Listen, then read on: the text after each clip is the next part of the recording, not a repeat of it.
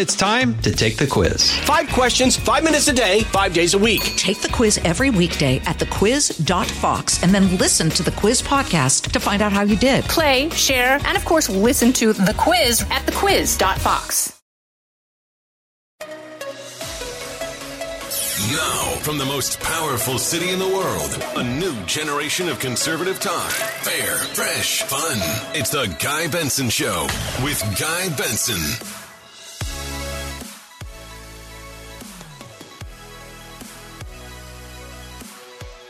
It is Friday, July 15th, 2022. Happy Friday and welcome to the Guy Benson Show. I am Guy Benson, your host. Delighted and honored to have each and every one of you here with us between 3 and 6 p.m. Eastern Time every weekday. And if you can't listen during those hours, we have a podcast that is on demand and always free of charge to you.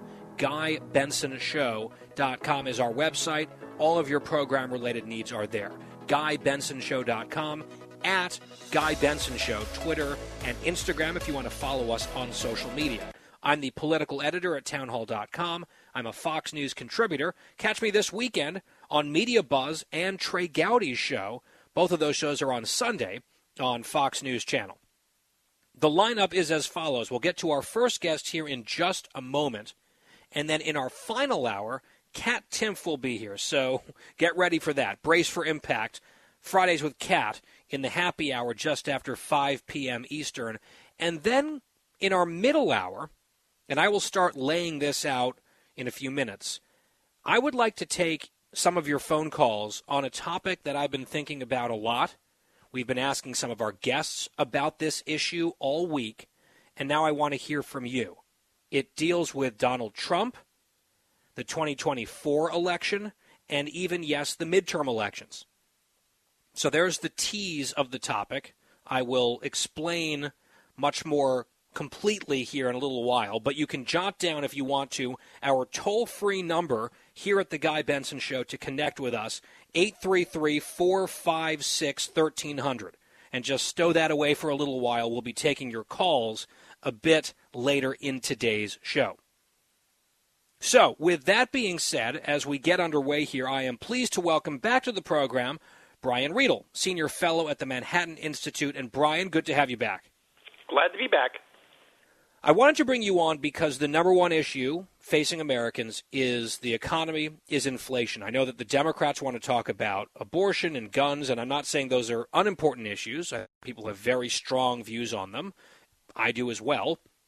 But if you look at poll after poll, the number one issue set is what I just mentioned. Gas prices, the cost of everything going up with inflation.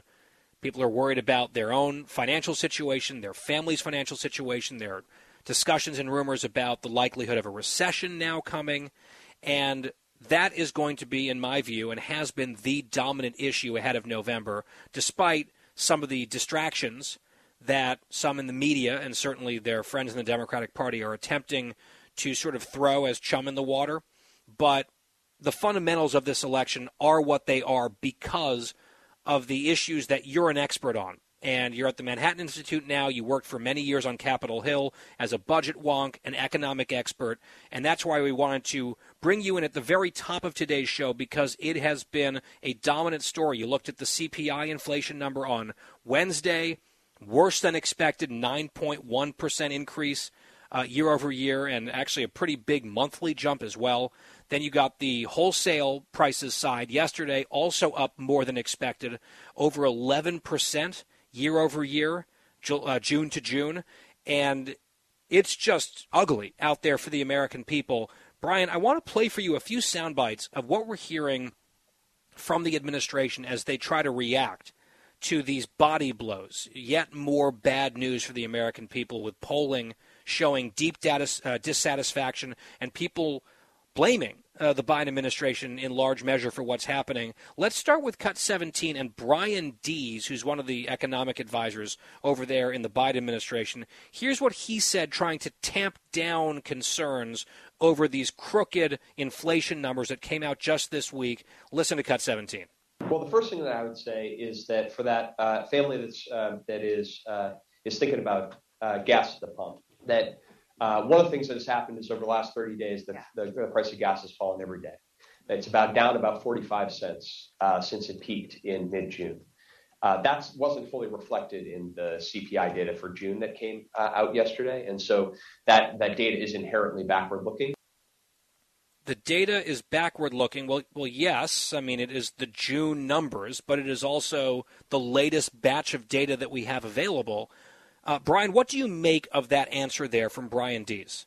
Well, gasoline, even with the drop, that means that in the last 12 months, instead of growing 60%, it's grown 48% in the last 12 months. So I'm not sure, we're ready to declare victory that it's only up 48%. The other thing is, every week or every month before the inflation numbers come out, we're told the worst is over. Wage growth has slowed, which, by the way, is generally bad news for a lot of us, not good news. They'll say wage growth has slowed, commodities prices are slowing, the worst is over, and then we get hit with another worse month. As you mentioned last month, if you just annualized the rate of price growth the last month, it would be 16% for the year if we just annualized last month. But we keep getting told the worst is over. And like I said, saying that, instead of growing 60% in the past year, it's grown 48%, Mrs. Lincoln, how was the play? Yeah, and that's the thing. Gas prices, he can say, it's down 40 or whatever he said, 45 cents per gallon. Well, it's still like $4.50, $4.70, $5, $5.20. I just paid, I think, $5.40 something the other day for a gallon of gas. Yesterday, I believe, if I recall correctly. I mean, these are astronomical numbers. And to say, they've come down a little bit, and so it's old data and it's not reflected. I mean, number one, that's the best and most recent data that we have. Number two, even if you, and correct me if I'm wrong, Brian, my understanding is even if you clear out and totally ignore gas prices and energy prices and a few other painful points on inflation, and you just look at the core inflation number, clearing out some of these things that they say, aren't being taken into account enough, the core inflation number is extremely elevated and hugely problematic even without that stuff, correct? Correct. Core inflation is up 6% over the past 12 months, and last month it grew at about a 9% annualized rate. That's excluding volatile energy and food prices. At this point, inflation is broad-based. Airline flights, restaurants, groceries, gas, energy, clothes, cars, used cars, just kind of dismissing it as one area or that area. It's going across the economy, goods, services, everything. Meanwhile, we have the Treasury Secretary, Janet Yellen, who's traveling abroad. She was asked about the double whammy of inflation numbers, CPI and PPI, back-to-back, both terrible, historically bad, 40-year highs, worse than expected, and the expectations were already ugly. Her answer in Cut 19 was this. Our greatest challenge today comes from Russia's illegal and unprovoked war against Ukraine. That was reflected in yesterday's CPI data, which showed almost half of the increase coming from higher energy prices. Inflation in the United States remains unacceptably high, and it's our administration's top economic priority to bring it down. So she starts with Putin. She goes, it's mostly energy prices, and sort of pointing the finger of blame at Putin, although you were just talking about core inflation. And, of course, inflation is going up and up and up and up inexorably ever since Joe Biden was sworn in, long before there was the invasion of Ukraine by Russia. And you just listen to those talking points, Brian, and it's sort of the same thing every month.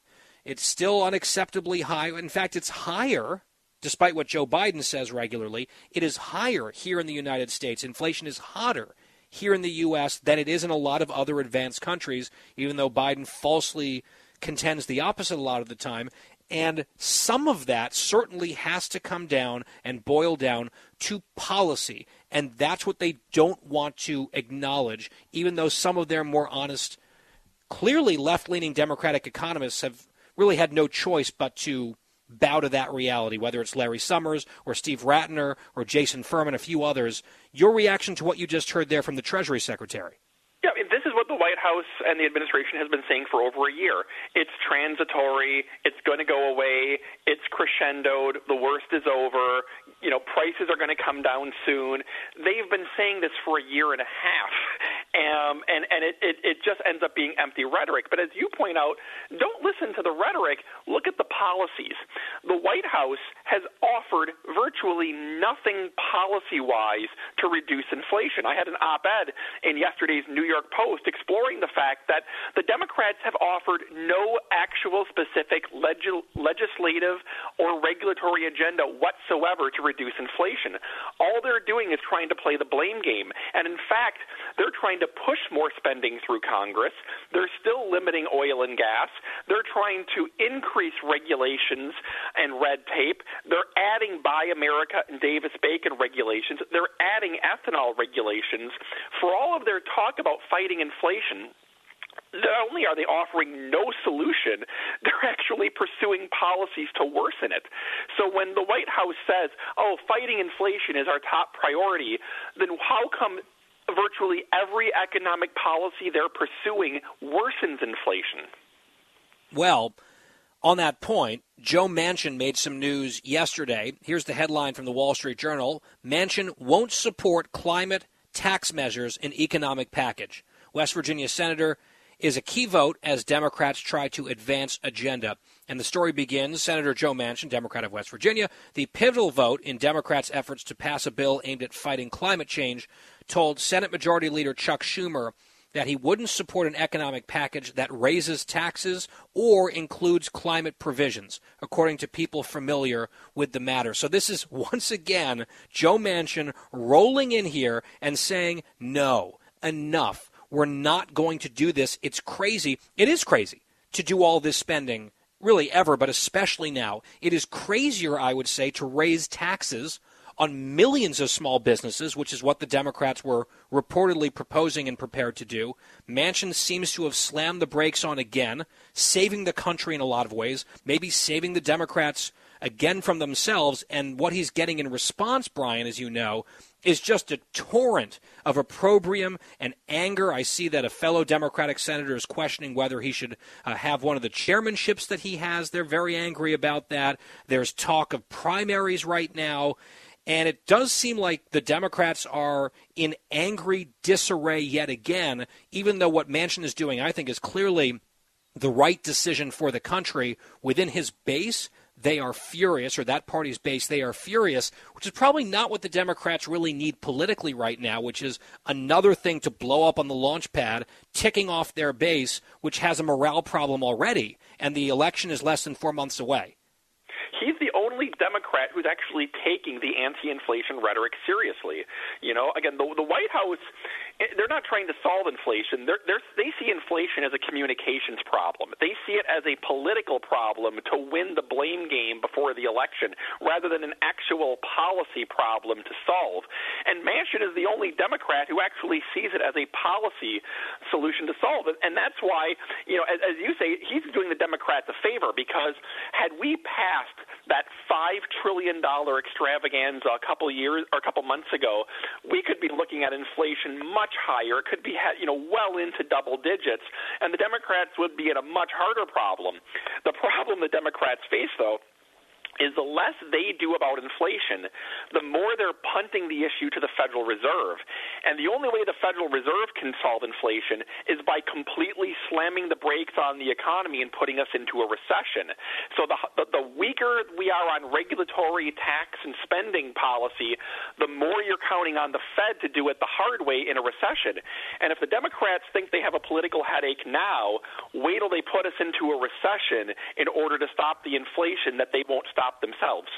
Well, now that you've used the R word, let's end on that topic. I saw a report today that some business owners are saying they're starting to sense from consumers and other indicators that a slowdown is here, or at least coming soon. And there's a rampant discussion about the likelihood of a recession here moving forward. It might even be here already, because some of the official projections coming out from various experts and Fed boards are that we might be in the midst of or ready to see, rather, the results of a second consecutive quarter of negative growth, which is by definition a recession. Where do you come down on that question, Brian, based on your experience in this field? Are we in one? Is one coming? What are the odds of that? What do you see? We may be in one right now. As you mentioned, the economy contracted in the first quarter. It may contract in the second quarter. 2 straight quarters usually meets the definition of a recession, although there's some wiggle room. The odd thing is jobs are still growing, which would make this one of the odder recessions that we've ever had. We're still creating about 350,000 jobs a month. What's interesting is if jobs are growing but the economy is shrinking, then by definition it means productivity is collapsing. It means you have more workers producing fewer goods and services. That means productivity is collapsing. If that's the case, keeping us out of a recession means working to increase productivity, which means things like raising taxes and adding more regulations is even more destructive because that will worsen productivity further and push us into a recession even if jobs are still growing. Yeah, a bit of a toxic stew here. It's like pick your poison, whack-a-mole. And Brian Riedl, we've got to leave it there, but it's a conversation we will be having for quite some time, heading into November and beyond, I suspect. Brian Riedl, Senior Fellow at the Manhattan Institute, longtime economic and budget staffer and advisor on Capitol Hill. Brian, always appreciate it. Thank you very much, Guy. We are just getting started. I want to get to politics 2022 and beyond. Right after this, we will start to lay out a controversial issue, I think, when we come back. Fresh conservative talk. Guy Benson Show. Hey, it's Clay Travis. Join me for Outkick the Show as we dive deep into a mix of topics. New episodes available Monday to Friday on your favorite podcast platform and watch directly on Outkick.com/watch.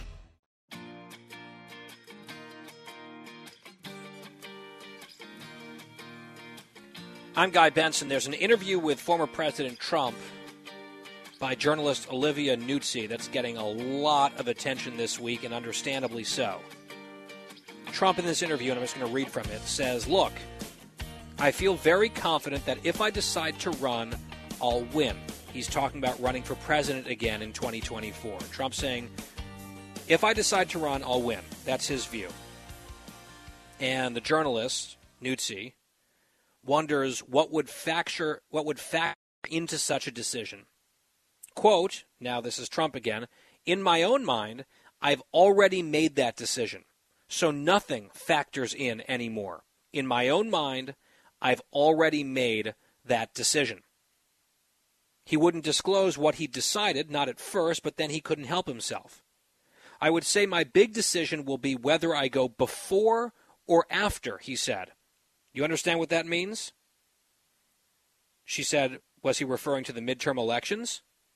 He repeated after me, quote, "Midterms. Do I go before or after?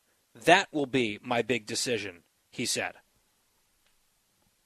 So President Trump is telling journalists that he has already made up his mind about whether or not he's going to run for president again in 2024.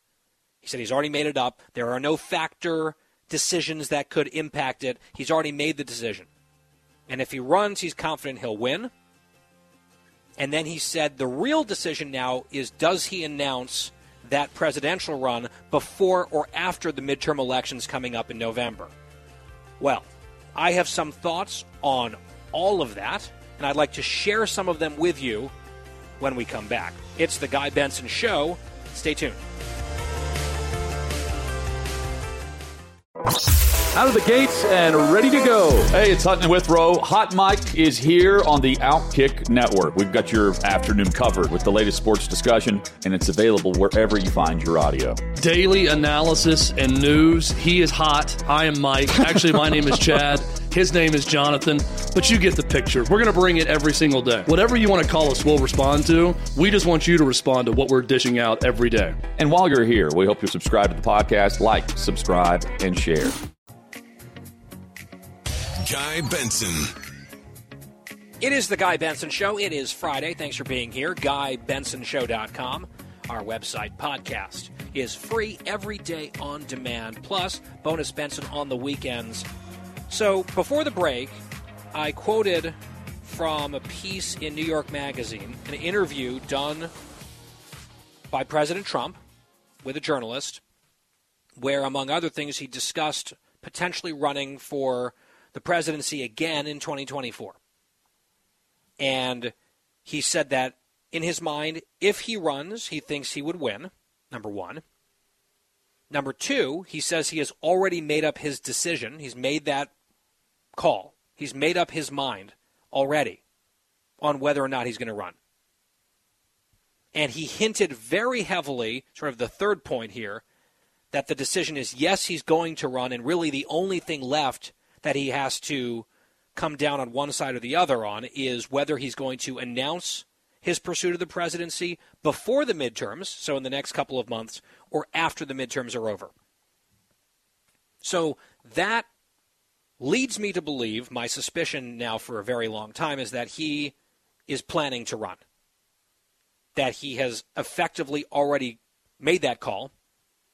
And I think we need to now grapple with the likely, if not inevitable, reality of another Trump run for the White House.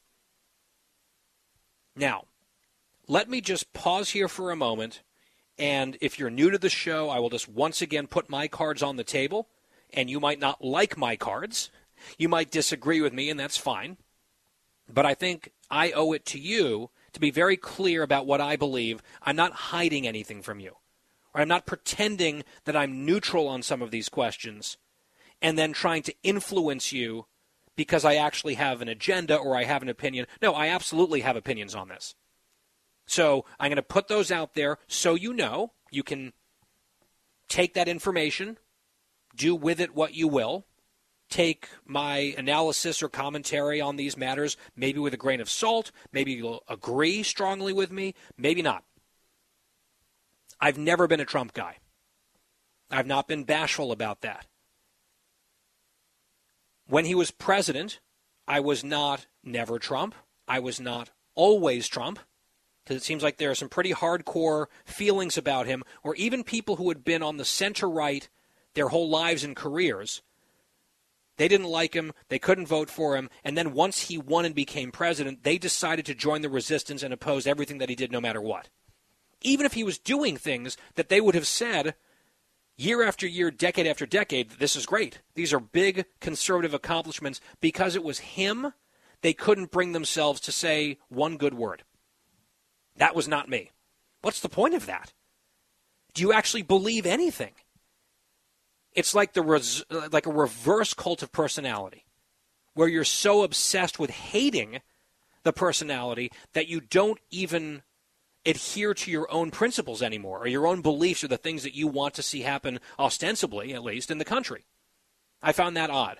Then there were the people, including a lot of folks who were against Trump, who were never Trumpers, who then got co-opted and became full-time Trump apologists, where they would basically defend or excuse everything the guy did or said. And I was not going to do that either. I was going to praise him for the things that I thought were good, and there's a lot of them. I can run down the list. Probably at the very top of that list is the Supreme Court. 3 superb picks on an extremely consequential front. And then moving the embassy in Jerusalem, the deregulation, the tax cuts. I mean, you go through, and I think that there's a lot of things that he did that I really liked, outcomes. So when he was doing the right thing, I was there to applaud. When he was doing the wrong thing, I picked my spots. I didn't want to just, lash out at the guy all the time or seem like I was dumping on him. But there were some examples along the way where I felt like, no, I have to call this out. I want to be intellectually honest and consistent, and so I'm going to criticize this. And I know I would tick off a lot of people when I would praise him, and then I'd tick off different people when I would criticize him. And you know what? I just feel like that is part of my job. I want you to trust that I am truly telling you what I believe, even if you disagree. I'm not going to play a character on TV or on the radio or in my writing or on Twitter or whatever because I think it'll get the most clicks or likes or fans or whatever. That's not how I view the purpose of my career. Personally, this is just how I approach my job. And so when I would criticize him, again, I would pick those spots, and sometimes it was inevitable. And I've been very vocal, for example, about January 6th and how horrible I thought that was, and the election lies, and I hold the president, the former president, largely, chiefly responsible for what happened. So that's where I come down. That was my overall approach to Donald Trump as president. And it absolutely colors and impacts my analysis or my personal feelings as well when it comes to this potential / very likely 2024 presidential run by Trump. I tend to agree with Brit Hume, who was on the show this week. I asked him about it. In Cut 26, Brit said this. Listen. Look, let's face it. Donald Trump is the Democrats' best hope for 2024 and maybe even for 2022. I tend to believe that the Democrats are in huge trouble for 2024. Just look at the mess that we're in. Look at the internecine fight that they're having. Are they going to uproot a sitting president who might want to run for re-election? If so, Kamala Harris, really? If not her, then what, Buttigieg? Gavin Newsom? I'll have more to say about him coming up in the next hour. So I think there could be a recession coming, if not, soon. It might be here already. Who knows how long that could last, what the tail would look like on inflation and or recession. We were talking with Brian Riedel about that at the start of the show. I think the Democrats are in a tough spot, obviously, for 22, this November, and they could be in a pretty tough spot 2 years from now. And I think one of the best things that could happen to them is to have a 2024 presidential election that is a referendum not on the previous 4 years, but the 4 years before that, and really the very end of the Trump presidency. Trump is willing to talk endlessly about the 2020 election, which is over. He lost it. I know there are some people who don't believe that he lost. I believe that the evidence clearly and conclusively shows that he lost. He's not president, so whether you agree or not is almost irrelevant. He's not the president. Joe Biden is. And so when you see Trump not only willing to talk about the 2020 election and go back and constantly relitigate that, it's not a willingness, it's an eagerness. He cannot help himself but to pound away at the issue because it's like a matter of personal pride for him. It's an ego thing. And you know who else loves talking about January 6th and the election of 2020? The Democrats and the media. It's a weird thing where the Democrats and the media and Donald Trump are all on the same page, which is, yes, please, let's talk about 2020 and January 6th as much as possible. I don't think that's good for the country, and I also don't think it's good for the Republican Party and for the Republicans' chances of winning. There's a lot to fight right now. The Democrats are in charge of everything. And look at what we're experiencing in this country. It's crazy town to be looking back 2 years ago at a lost election and having this big fight over whether it was truly lost or whatever, and then going after and attacking Republicans who weren't sufficiently loyal, wouldn't help steal an election. That's been this sort of personal vendetta we've seen from Trump. And in some cases, it's been successful, driving people out of politics. In some cases, not, like Brian Kemp winning the Republican primary in Georgia big. 70-some-odd% of the Republican primary vote down there. And I saw a poll out this week that has him up 7, another poll that has him up 9 against Stacey Abrams in the general in Georgia. Do we want the 2024 election to be about Donald Trump, his grievances, and 2020? That might sound great to him. It might sound great to the Democrats. It might be a lifeline to them. And it would certainly be just the biggest wet dream of all time for the news media. They could not get enough of it. All of the audience that they've lost, it's like, here we go. Here's the content machine. Just, get it revved back up. Here we go. They would love it. I think in terms of putting the Republican Party in the best position to win and possibly win big in 2024, in my mind, does not entail Donald Trump at the top of the ticket again, or on the ticket. He would never be at the bottom of a ticket, let's be clear. I don't believe that would be wise. The amount of baggage, you can't even, it's like huge luggage with Donald Trump. He is so polarizing. Joe Biden's unpopular, so is Donald Trump. You look at head-to-head polling, and a lot of them, Biden, even in this state, with his horrible approval rating, which he has richly earned, he would still lead Trump head-to-head.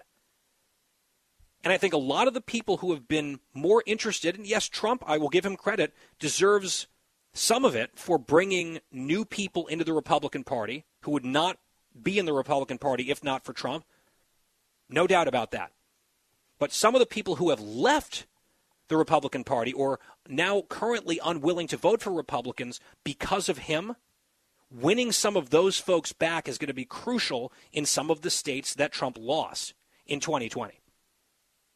He threaded the needle in 2016 to beat Hillary Clinton in the Electoral College, lost the popular vote by millions. That's not the relevant metric, of course. But Hillary Clinton, arguably the worst presidential candidate of my lifetime, won millions more votes than Donald Trump. And then Trump lost to Joe Biden, who could be worse than Hillary as a campaigner, who sat in a basement and won because people were tired of Donald Trump and the drama and all of it. Trump won a ton of votes, a hell of a lot of votes, the second most ever to Joe Biden. It was a referendum on Trump, and the people chose Biden, and I think there's a lot of buyer's remorse. You might say, okay, well, let's do a rematch here. I think Biden and the Democrats would welcome that. I think there are other Republicans, plural, clear of a lot of that baggage, who would be in a much better position to continue Trump's legacy and a lot of the big wins he put on the board without all of the drama. Trump will be 78 years old by the time the 2024 election rolls around.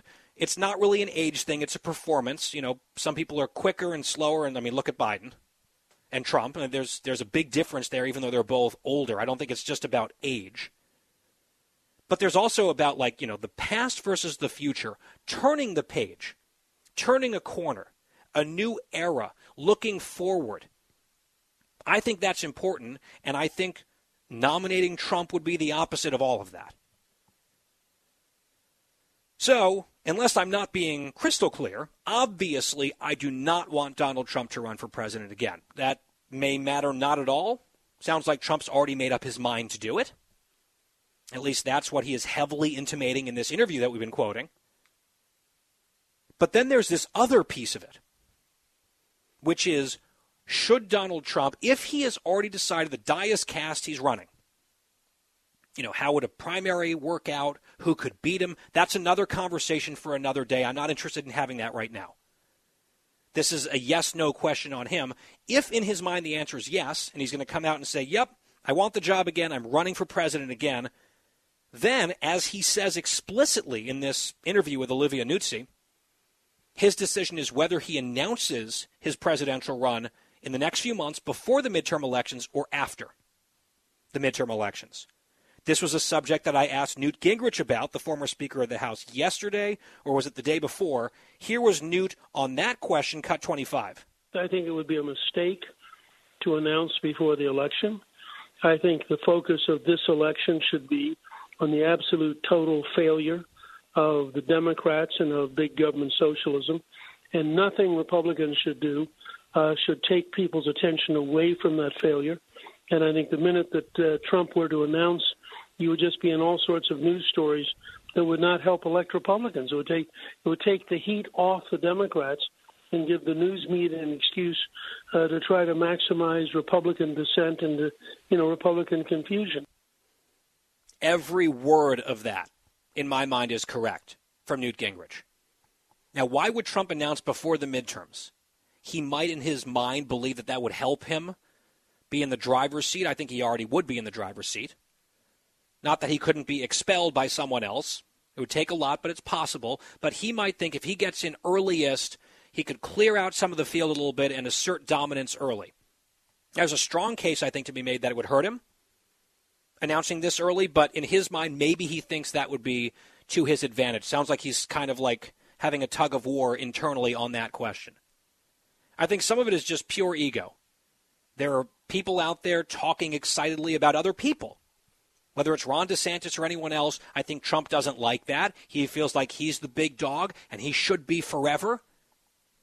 And therefore, it ticks him off that there's other people talking in a positive way about other people. And he's like, no, I'm the future. I'm the past, present, and future. It's me. And he wants to make that point as clear as soon as possible. I also think he believes correctly that Republicans are going to win the midterm elections. So he wants to announce before that and then take credit for the wins that are going to happen no matter what. I would say his entrance into the race would perhaps imperil some seats. There's no way of proving this, maybe, with exit polling later. I think the Republicans are going to win back the House. They have a chance at the Senate. There are some swing races that could be impacted negatively if Trump becomes a central issue in the 2022 midterms, where the central issue should be Joe Biden and the failure of these Democrats who run Washington, D.C. That and that alone. Trump stomping in, and the rumor is August or September he could do it, a few months ahead of an election, being like, hey, I'm here. The media will go wild with that. Tons of questions about Trump constantly for these Republicans who are just trying to beat the Democrats. So I think it would be a very selfish thing of Trump to do, if he's going to do it before the midterm elections. And bad for the party. He might not care, but that's how I see it. And I think it's sound analysis. I've got a break. We'll take a break, come back, and then I want to lay out some questions for you and take your calls on The Guy Benson Show. Guy Benson will be right back.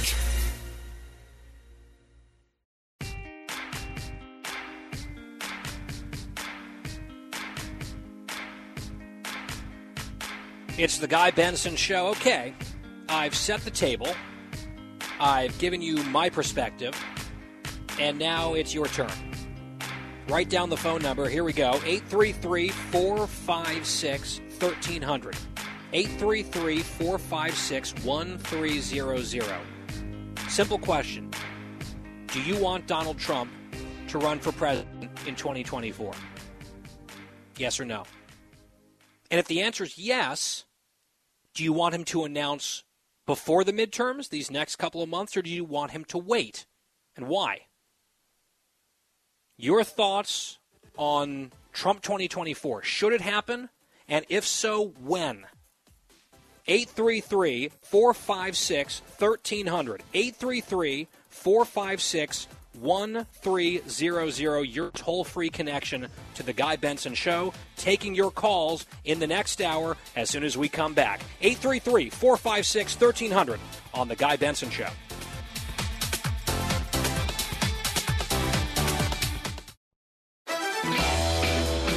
Live from the most powerful city in the world, unconventional talk from a fresh, unconventional conservative. Guy Benson Show.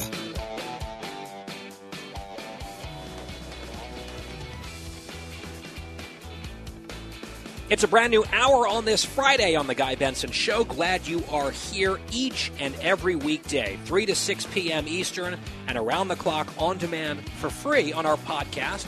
GuyBensonShow.com is our website. FoxNewsPodcast.com, another option, or wherever you get your podcasts. At Guy Benson Show, Twitter and Instagram. You can check us out on social media. In my role here at Fox on the TV side, I'll be joining Media Buzz this coming Sunday morning with Howie Kurtz, and then Trey Gowdy's show in the evening, also on Sunday, both of those programs on Fox News Channel. Fox News Alert. As we begin the hour, the Dow surges big time today, up 658 points at the close, ending at 31,288.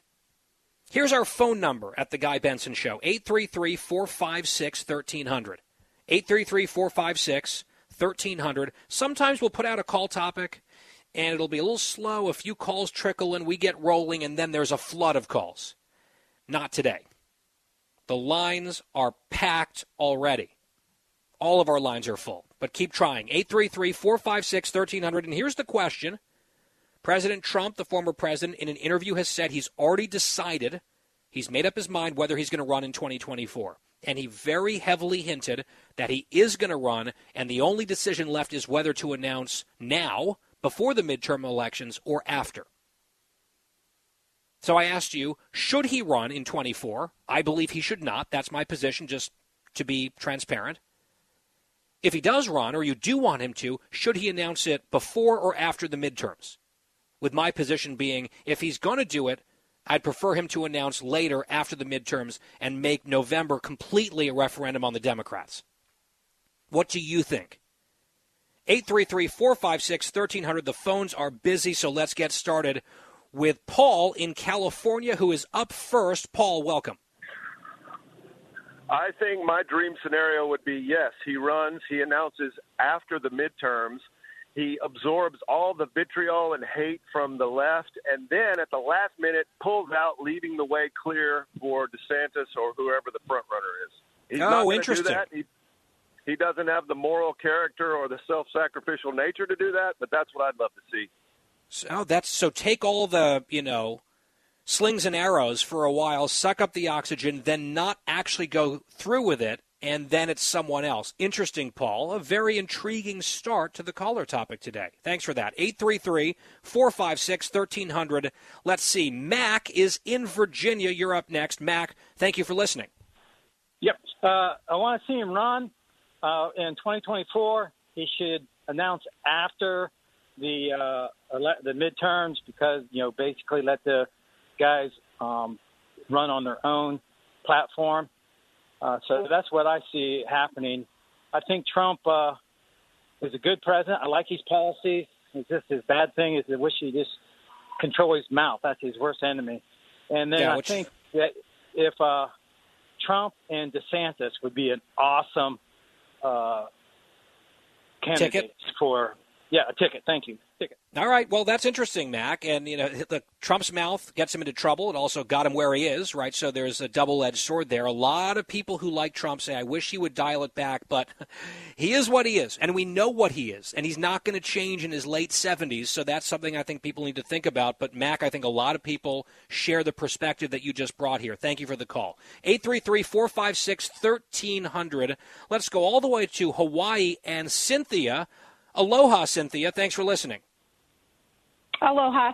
I voted for Trump twice. I would vote him for a third time, but I believe there are others as strong as he, and he has too much baggage, and these people do not have as much baggage.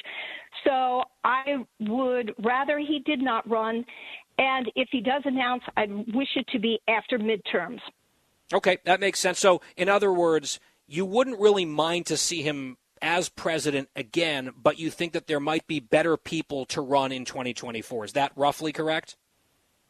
Correct. Without the baggage he has, yes. Got it. All right, Cynthia. In Hawaii, glad you're out there and listening. Appreciate the call. 833-456-1300. Toll free, direct here to the Guy Benson Show. What do you think? Trump 2024, yay, nay? If he's going to go for it, should he wait to announce or do it now? 833-456-1300. Let's go to John in Atlanta in extra territory. John, welcome.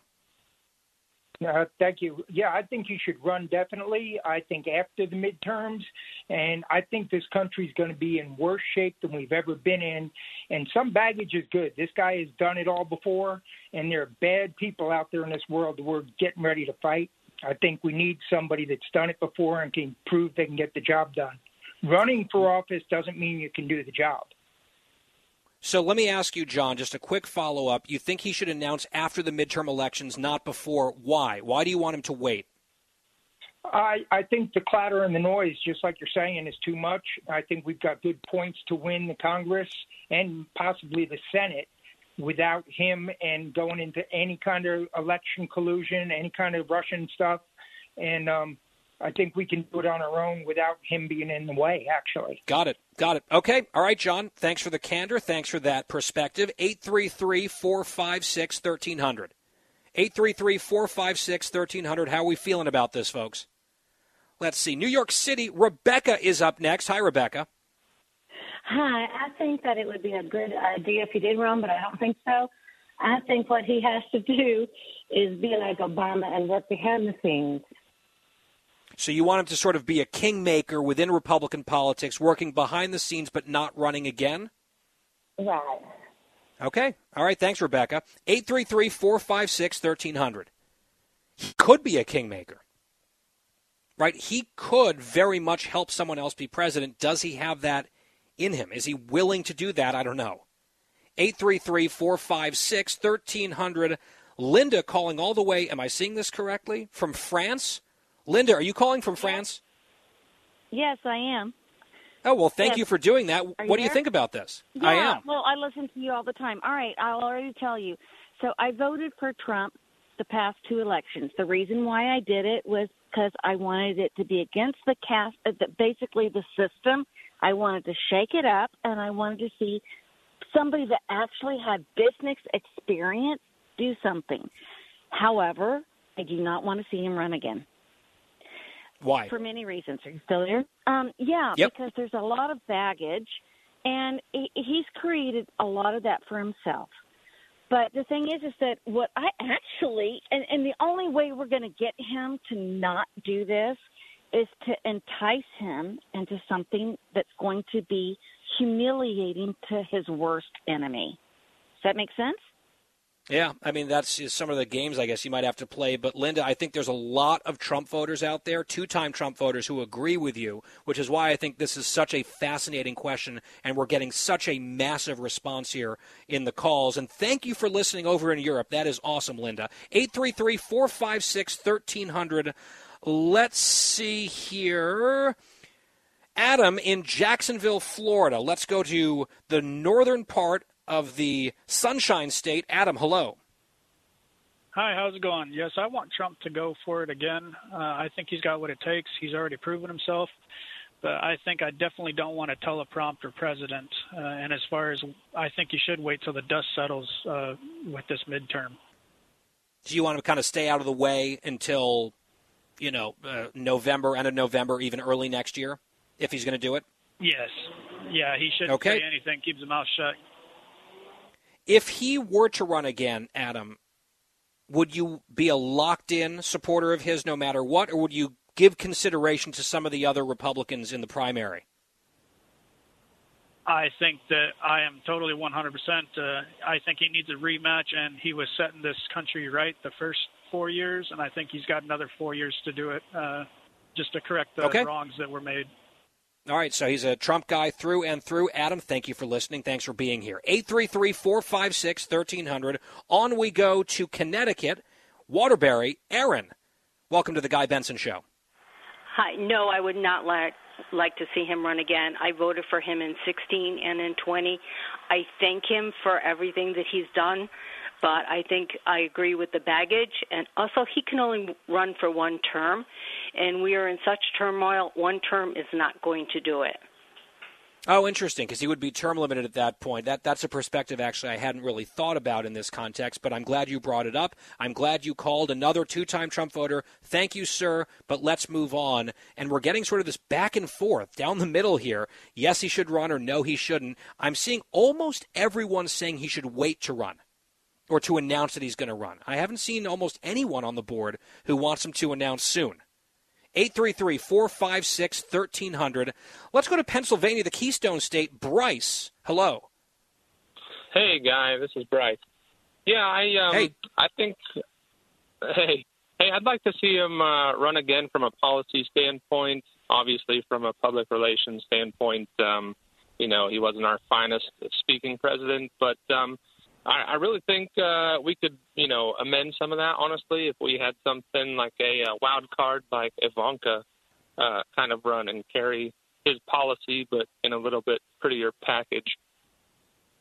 Interesting. Are there other people not named Trump? Because in my mind, Ivanka's a little bit left for my personal taste as a conservative. Are there other people out there who might run that you'd at least consider? Or it sounds like you'd be open to shopping around? Yeah, open. I mean, Donald Trump Jr. would be a good one. Obviously DeSantis is a top runner there. So, all right, combination Bryce. would be pretty good. Well, thanks for listening out there in Pennsylvania. We do appreciate it. 833-456-1300.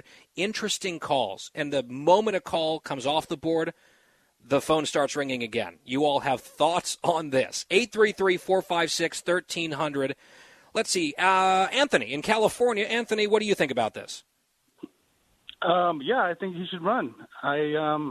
We need to have Trump in the office. I I was hoping that he would run back in the 80s when, in 90s. And I've always been watching him, and I thought we need a businessman. We need somebody who would come in and shake things up and do the right thing, do the business thing, do something that's good for the country. Anthony, if he were to run again in 2024, do you care if he announces sooner or later, before or after the midterms? Do you have a thought on that? I think he should definitely after the November elections. Got it. Okay. All right, Anthony. 833-456-1300. Let's take a quick break. Calls are just pouring in here to the Guy Benson Show. 833-456-1300. Should Trump run? Do you want to see him run again for president? And if he's going to do it, should he announce sooner or should he wait till after the midterm elections? More of your calls straight ahead. Fresh conservative talk. Guy Benson Show.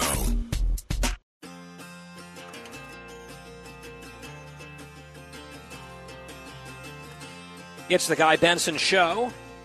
Our toll-free number here, 833-456-1300. Former President Donald Trump telling a reporter this week that he has made up his mind whether he's going to run or not for the presidency again, and then hinted that the answer is yes, and his only real choice now is whether he's going to announce before the midterms or after. The question for you is, do you want him to run? Do you want to support him again in 2024? Do you want it to be someone else? And if he's going to run, when should he announce? On the timeline. 833-456-1300. The phones are packed. Diane, Staten Island, New York. Welcome. Hi. In answer to your question, I voted for him twice. I loved him. I loved his policies. However, it's time to change the guard. He brings too much baggage with him, and I'm afraid we're going to have another 4 years of the same thing, and I don't think that it's good for the country at this point. I think Ron DeSantis is a much better option because he's a lot like him. I mean, if Trump is the candidate, I would vote for him, but I really hope that he doesn't run. I'm hoping that his ego says, man, you might lose again, don't run again. And right. If he is going to run, I hope he announces it after the midterms. Good call, Diane. Very succinct, thought-through position. Many of you agree, many of you disagree. 833-456-1300. Let's find someone who disagrees. In fact, Lawrence is in Atlanta, listening on Extra, our affiliate down there. Hi, Lawrence. How you doing? Very well, thank you. I think Trump should run again. He should wait until after the midterms to announce it. And the perfect scenario would be Trump-DeSantis ticket. Trump would get 4 years. After his 4 years, DeSantis would get 8 years. Easy. All right, Lawrence in Atlanta. Appreciate the call. Thank you for listening. 833-456-1300. Scott in Maryland in the DMV. You're up, Scott. Thanks for taking the call. I thought your analysis was excellent. I do not think that he should run. He was the right person probably at the right time when he ran in 2016. He should not run, but if he decides to run, it should definitely be after the midterms. I'd rather see him decide not to run, endorse DeSantis, be a rainmaker for the party, and then you've got potentially 2 terms or 8 years with DeSantis. All right, Scott in Maryland. Appreciate it. Thanks for the call. 833-456-1300. Just blowing through these calls. Want to hear from as many of you as possible. The phone's going crazy, lighting up. Chris, St. Louis, Missouri. Hi, Chris. Hello. Hi. Hi. Glad to talk to you here. I'm not as together verbally and mentally as everybody else is. It's called in. I'm all over the place, whether we should, whether we shouldn't. I'm surrounded by everyone in doctrine here in St. Louis with family and friends. I lost a lot of friends over the last election. And because I look people in the eye and I tell them, if you did not vote for Donald Trump in that last election, you voted for this mess. And their eyes roll up in their head and they throw their arms up and all that. But they did. Every one of you did that did not vote for Donald Trump in this past election. Okay. Now, Chris, what do you want him to run again, though, is the question. Is the question. And I'm like, I don't know. I'm not going to pretend to be smart enough to decide that for Donald Trump. He's a man I would trust to be a kingmaker in the background. I totally would. You know. So basically, it comes down to him. But the kingmaker thing, we've heard that a few times. I think that's intriguing. That's interesting. Chris, thanks for that call. Let's go to another Chris calling from New Jersey, my home state. Hello, Chris. Welcome. Hi. I am a Trump supporter completely and 100%. I don't want him to run, though. I think he's got too much baggage. I would love to see him as a congressman. He could be the new, better Nancy Pelosi as a congressman. And the overall goal is to win the election. So if he is such a kingmaker here in the Republican Party and he really cares about the nation, I think he can put this together and easily pick whoever he would endorse, be it Nancy. I mean, he'd be hugely influential regardless of what he decides, Chris, but the word that I've heard here a couple different times is baggage. It keeps coming up, even from people who voted for him twice before. We're almost up on the break, and then we're moving on. But just quickly, Lois in California says she would like him to run only if he can win. John in Florida says Trump should run, but announce after the midterms. Paul in Queens, New York City says he would get demolished in the debates, Trump would. Jackie in Atlanta would not vote for him.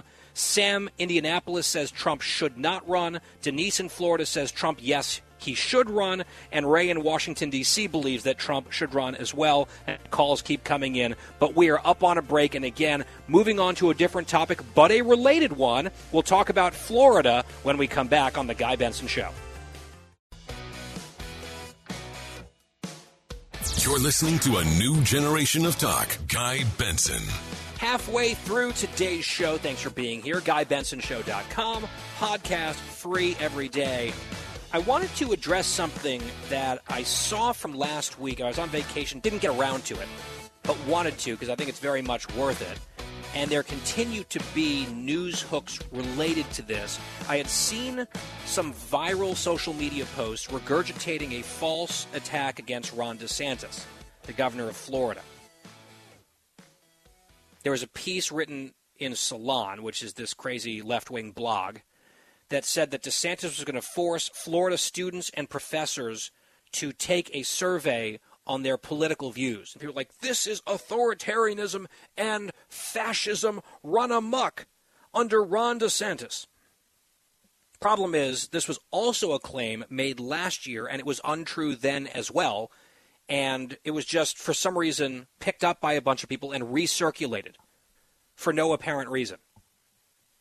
And even left-leaning PolitiFact, which is a Democrat-aligned fact-checker, they would not say that they're Democrat-aligned, but functionally they are. Even they looked at this claim and found it to be false back in 2021, noting that the survey, which was about diversity of thought on campuses, was, quote, anonymous and voluntary, and therefore they rated the statement and the claim false.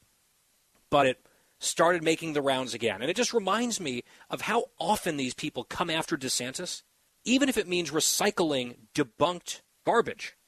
That's what 60 Minutes did with their complete fake hit job about vaccine distribution in the state. Remember that? They parachuted into Florida, and they ran a story that had already gone through the gauntlet in the local press and was found to be wrong.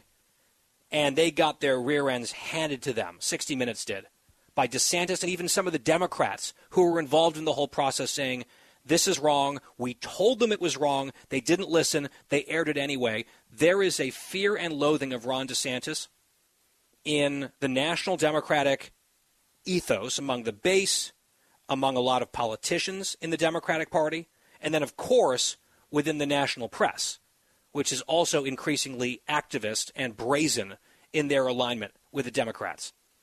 And I think one of DeSantis' secret strengths, maybe not so secret, is the adversaries and enemies that he has. They are so obviously hostile toward him and afraid of him as a national political figure that they can't help themselves but to elevate him with their constant attacks. And that's a foil that he has been using to great effect, very much to his advantage. And yet they keep doing it, even if it means dredging up claims that have already been disproven, even by the likes, as I said, of PolitiFact. Now, I mention all of this because there's more buzz about him running in 2024. He's doing fundraisers in places like Utah and New York. He's got a huge war chest already for his gubernatorial campaign.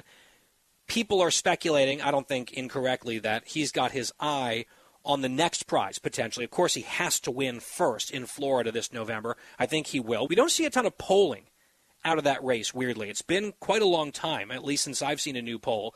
But there is one out this week, not of the governor's race, but of a potential matchup with Donald Trump in a Republican primary in Florida in 2024 for president. And in this poll, which is a pollster I'd never heard of, so all the caveats, in this poll, DeSantis was leading Trump by double digits in his home state, although it's now both of their home state. I would caution against taking that to the bank.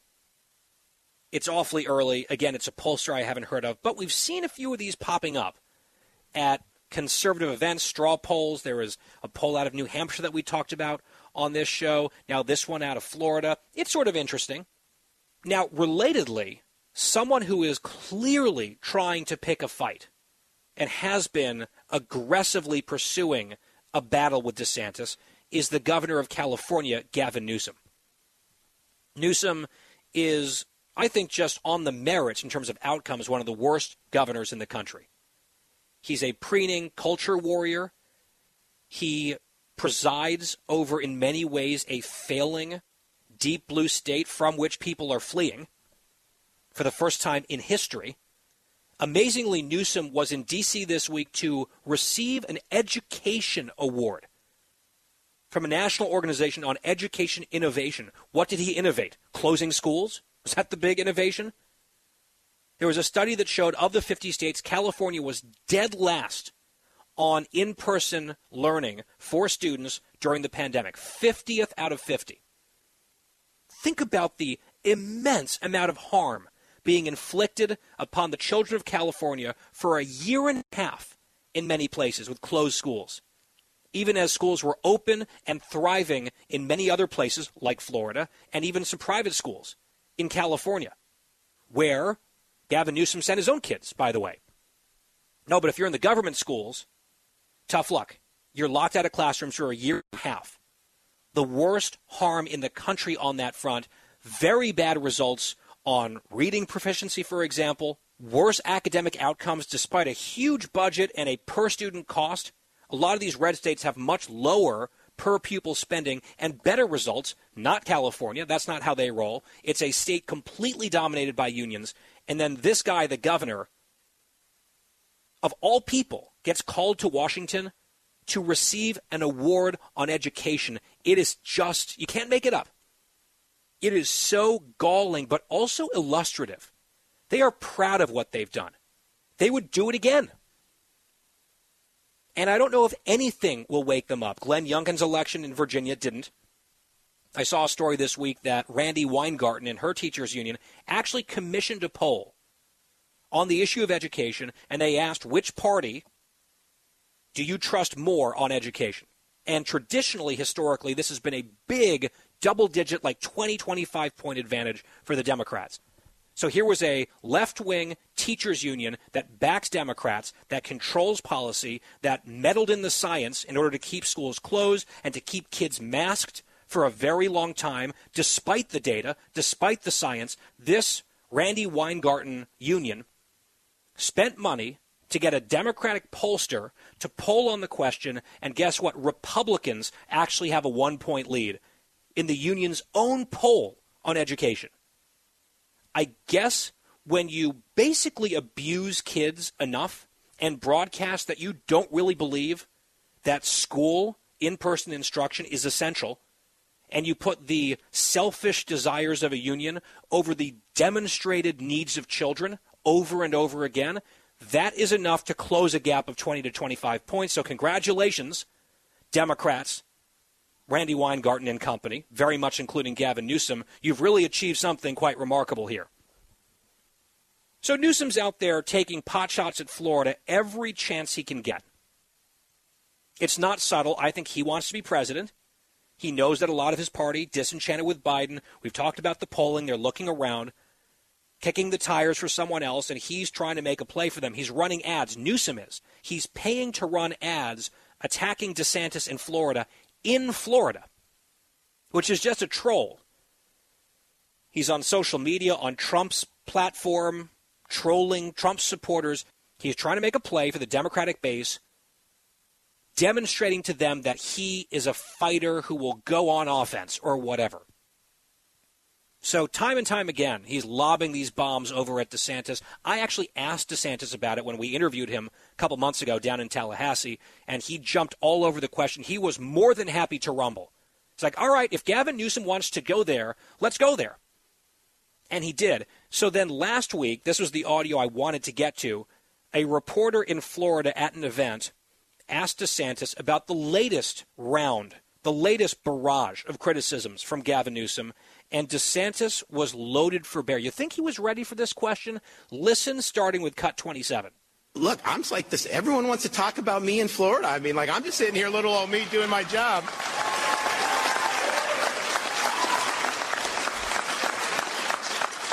I can just tell you this. I was born and raised in this state, and until the last few years, I rarely, if ever, saw a California license plate in the state of Florida. You now see a lot of them. I can tell you, if you go to California, you ain't seeing very many Florida license plates.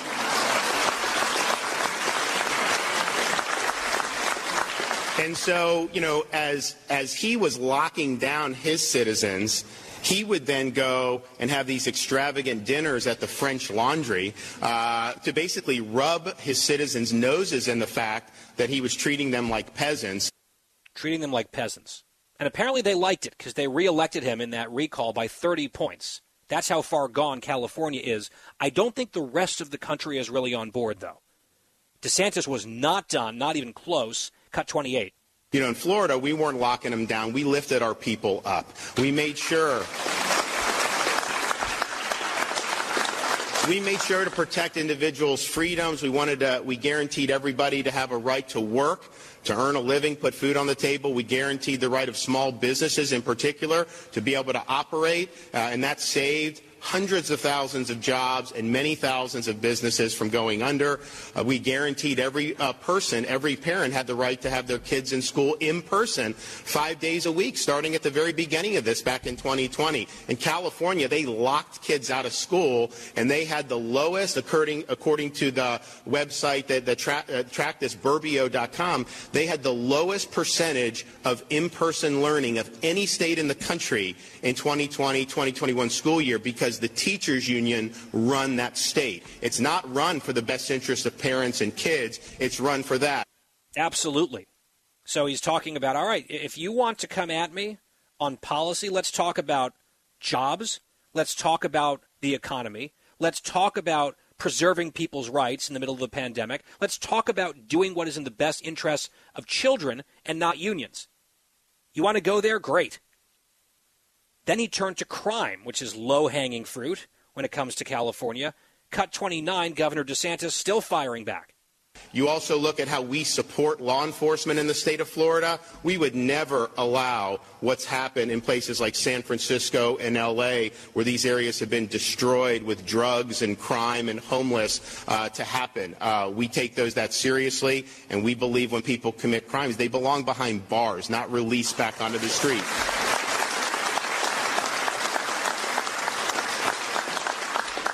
I would also just note that in Florida, we've actually had, even through COVID, have had a domestic tourism boom. 2021, we did better than we did pre-COVID, and so far in the first quarter of 2022, we're also ahead of where we were in the first quarter of 2021.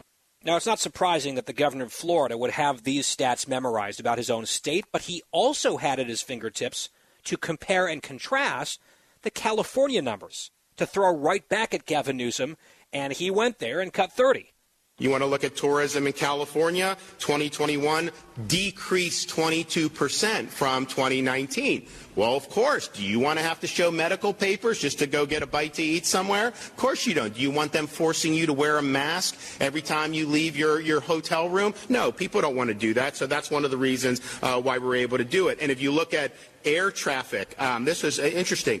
Our air transportation now, the most recent 12 months, April 21 through March 22, is actually up over the same period, 2018, 2019. And that's very rare in any place in the country. You look at the major hubs in California, they're down like 31%, over this time period. And so, I think the facts speak for themselves. People vote with their feet.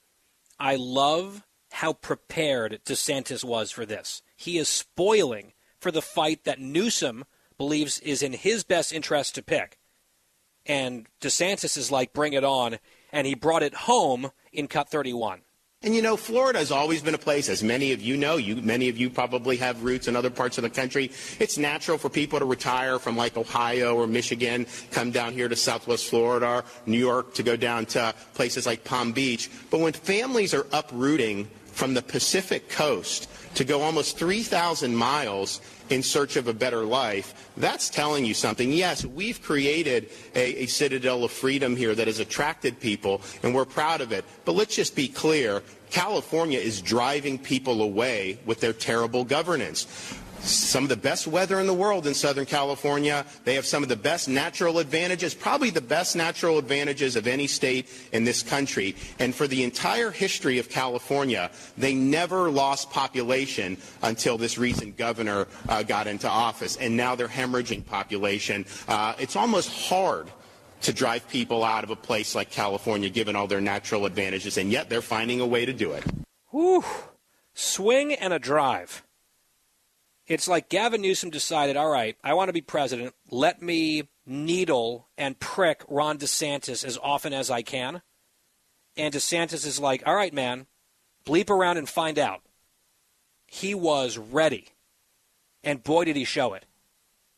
And if you just close your eyes for a moment and you imagine the 2024 presidential election potentially turning into a national referendum on whether we want to make America California or make America Florida, I think that is a debate and a political fight that conservatives and Republicans would be delighted to have. Bring it on. The Guy Benson Show continues after this short break. The Guy Benson Show. More next.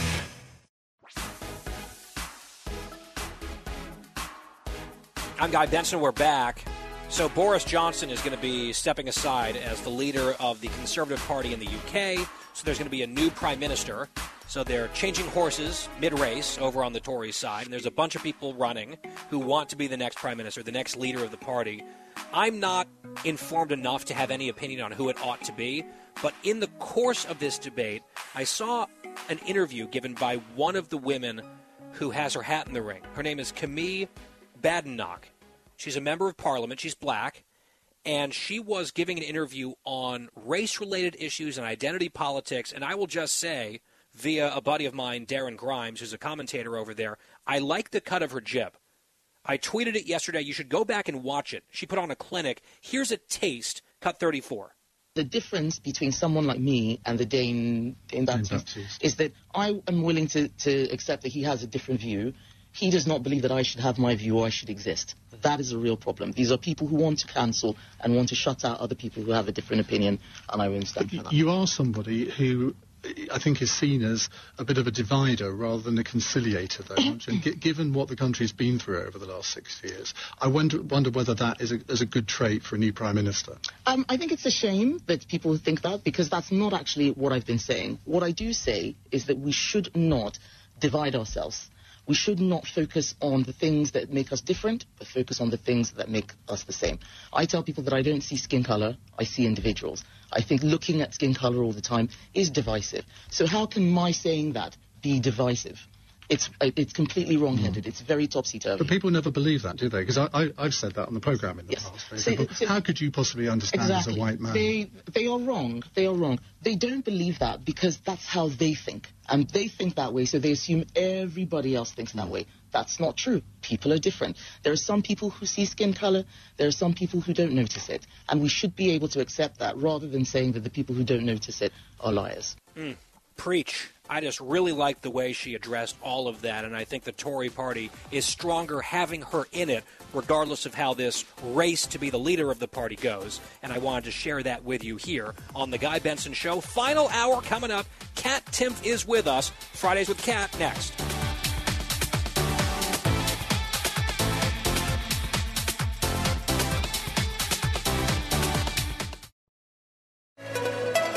It's 5 o'clock in the most powerful city in the world, Washington, D.C. It's time for the Guy Benson Show Happy Hour, sponsored by the Finnish Long Drink. Finland's most popular alcoholic beverage has come to America. Visit thelongdrink.com. And now, here's your host, Guy Benson.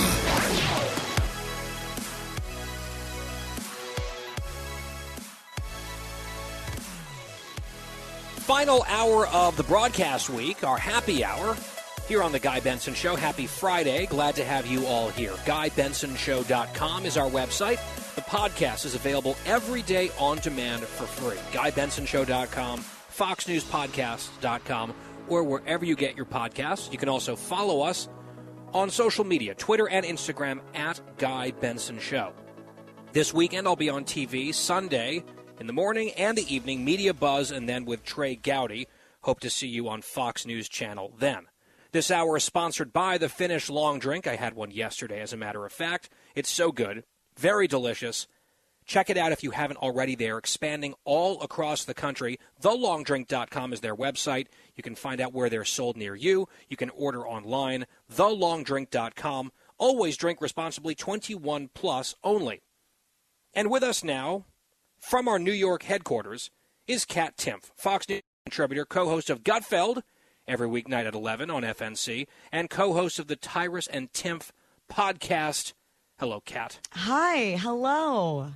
Hello, hello. So I see here on my rundown that you and Tyrus are taking your show on the road to Newark, New Jersey, the New Jersey Performing Arts Center, not far from Prudential Center, which is where the New Jersey Devils play their hockey, my team. And you guys are going to, do your podcast before a live audience on September 23rd? So it's not exactly the podcast, although what is our podcast really? We never know what we're going to talk about. We just sit down and we start talking, and it ends up going into crazy, insane directions. So, I mean, it's not, in that sense, sort of. So it's, Tyrus's book is been out. I'm going to interview him about the book. I'm going to do my own little thing. It's going to be just a live show. We're going to do some meet and greets also before the show. It's going to be like a really, really fun time. And, there'll be a lot of surprises, even for us, in terms of... So you don't know what's coming? No, I mean, I think it's the most fun that way. That's how we do the segments here, right? Yeah, exactly. We'll plan stuff, and then it just goes off the rails. Exactly. Like, we do have things planned, but it's also, you never know where it's going to go. We sit down and start talking to each other. So there are still tickets available, Ticketmaster.com. You can also, it's pinned to the top of my Twitter, links in my Instagram bio, and it's particularly for the meet and greets. There are a limited number of those available. So okay. So Ticketmaster an option, njpac.org another option. You can Google it. The pre-sale code is Kat Tyrus, all one word, at njpac.org. That sounds fun if you're in the New York, New Jersey area, or maybe you want to make a little bit of a road trip out of it. Again, that is September 23rd, Kat Timpf and Tyrus together live in Jersey. Now, Kat, I did want to start with this question that we've been sort of debating back and forth during the home stretch segment for much of the week. Do you participate at all in Amazon Prime days when they happen? No, because every day is Amazon Prime Day. Okay, it doesn't really matter. You're No. a frequent online shopper. So this is the next more important question. Christine, our producer, Yes. has an interesting habit where she will buy tons of stuff online, have it all delivered to her house, then think about it for a while, and then return much of it. I think this is a crazy way to go about life. She contends that 90% of women do this. Do you agree with her? I should do it. I should return more than I do. But I have, so you ever heard of the ADD, ADHD tax? So I have ADD, ADHD, and there's a tax because of various things. You'll forget, to return things. That's a tax. The things that you end up losing, that's a tax. So really, I'm a victim. Can we cut this tax in any way? No, we can't. Apparently, I should be able to actually say, "Hey, I have this neurological difference that I actually should get an extra few weeks to return this. Why are you, discriminating? You discriminating? Yeah, it's a real thing. Like if you look it up, ADD, ADHD tax is like something that people talk about who do have ADD, ADHD, and boy, do I ever. Which leads me to my next question. Not really. I don't want to make. Yeah, maybe you just make it sound like a transition. Nobody will notice that it's not one. Well, I just didn't want to make an offensive transition to this topic. But I did see on your Instagram today that you posted or amplified a rumor about you that you claim is untrue. Right. But apparently the internet seems to believe for some reason that you are with child. Yeah. And I just want to get your hot take on this. Yeah. Are you pregnant? No, certainly not. Certainly not. But there's all the bots decided that I was pregnant with sometime within the past 24 hours, where even like I woke up this morning and Cam was like, babe, all the bots think you're pregnant today. And you're like, what? Because of Google alerts. And I'm like, yeah, it's like all these different like bots. And I just think it's so funny the way these internet generated articles are written. Yes, they're like, so weird. I can't stop laughing at, like, that's why I posted it on my Instagram story. It's like, there are rumors that I'm expecting a youngster. And then the next sentence is like, but we're going to say it's not true given the fact that there is no supporting data.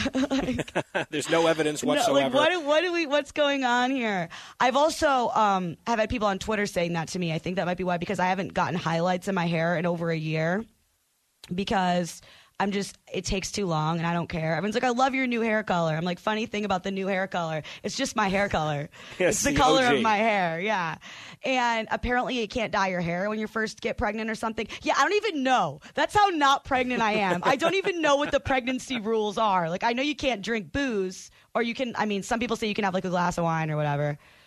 Yeah. I had my 4 ounces of wine. Yeah, that's what I heard every week. But that's how not pregnant I am, is I don't even fully understand what the rules are.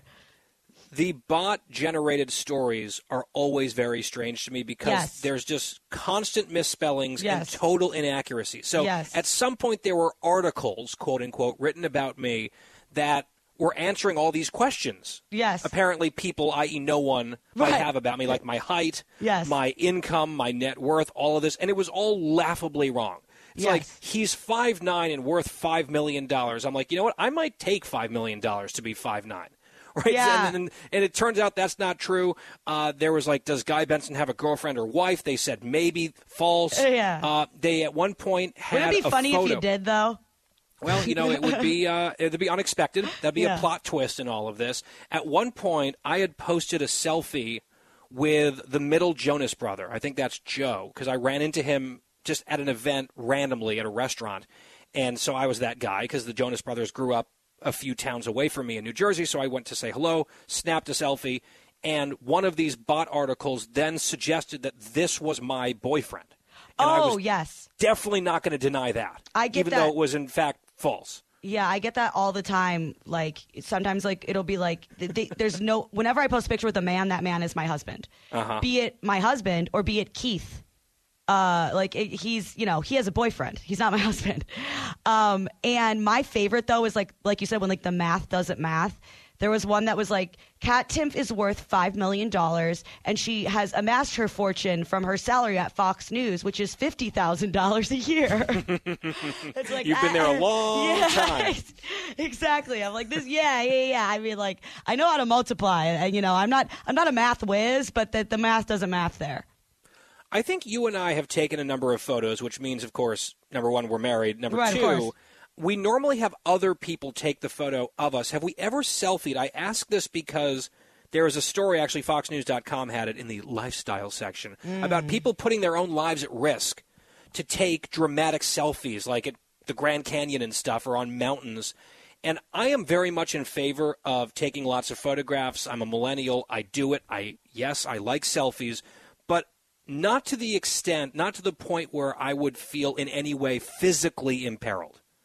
No, And people have died that way. Yes. Like, people have actually died that way. And that's the most one of the most humiliating ways you can die. Yeah. And, I guess you wouldn't know. But that always bums me out. Like, when I die, like, I'm not going to get to read all the social media tributes. Like, why do you always post tributes after people die? Would you consider, and just hear me out, I would not, but this seems maybe like something you might do. Would you consider faking your own death, or at least allowing a rumor like from the bots to percolate or to circulate just for like a day? I mean, you're and talking you go to the dark girl on social. You're talking to the girl who threw her own funeral already. I did. I remember that. For your 30th birthday, is that correct? Yeah. So, I made my dad give me a eulogy. You sit back and you just watch the tributes come pouring in. Then you come back and be like, oh, surprise, actually, I was never gone. And I have some thoughts. This was beautiful. This could use some work. We're no longer friends. I mean, I feel like this would be not something you would rule out. The only thing stopping me from it is that I would be connected to it. Like, if there was a way for me to disappear and, like, nobody ever finds out I orchestrated it, then... Well, of course you orchestrated it. But that's the problem. Is it? That's the one thing stopping me, because it sucks, right? Everybody, like, always tells you, like, oh, like, that, wow, like, she's irreplaceable. She'll be sorely missed. It's like, well, yeah, but I'm already dead, bro. I can't read it, bro. Mm-hmm. It's really, really awful. I wonder who would replace you in that chair on Gutfeld. They'd have it empty for like one show as a tribute, then it'd be on to the next one. Yeah, probably. I don't know. I really am irreplaceable. I mean, in some ways, we have Fridays with Kat for a reason. I am irreplaceable. I don't know if that's, depending on who you talk to, that's either good or bad. Right, exactly. But I think it's true. And then some people are sort of like, a little bit of both. It's a mixed verdict, like from Cam, for example, right? It's sort of like good and bad, irreplaceable.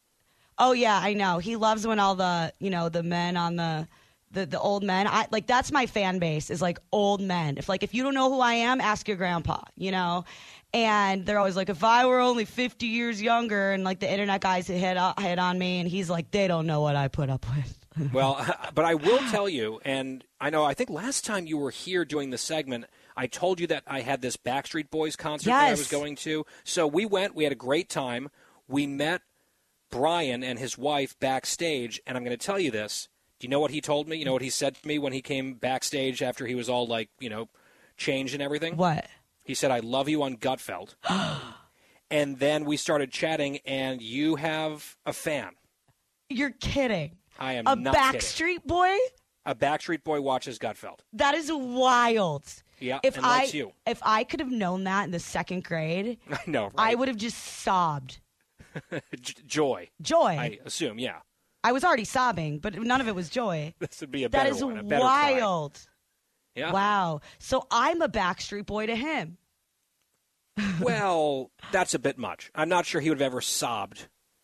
I don't know. In reverse. It's possible. Maybe you can have a chance to ask him at one point. In fact, I should text you about something. Remind me, Kat, off the air. Before we let you go, I don't want to miss this because we wanted to sort of bring back, just for a moment, Sincerely Kat. Okay. Where you dole out life advice. Producer Christine needs some help. We will get to that right after this break. It is the happy hour. It is the Guy Benson Show with Kat Timpf. Guy Benson will be right back.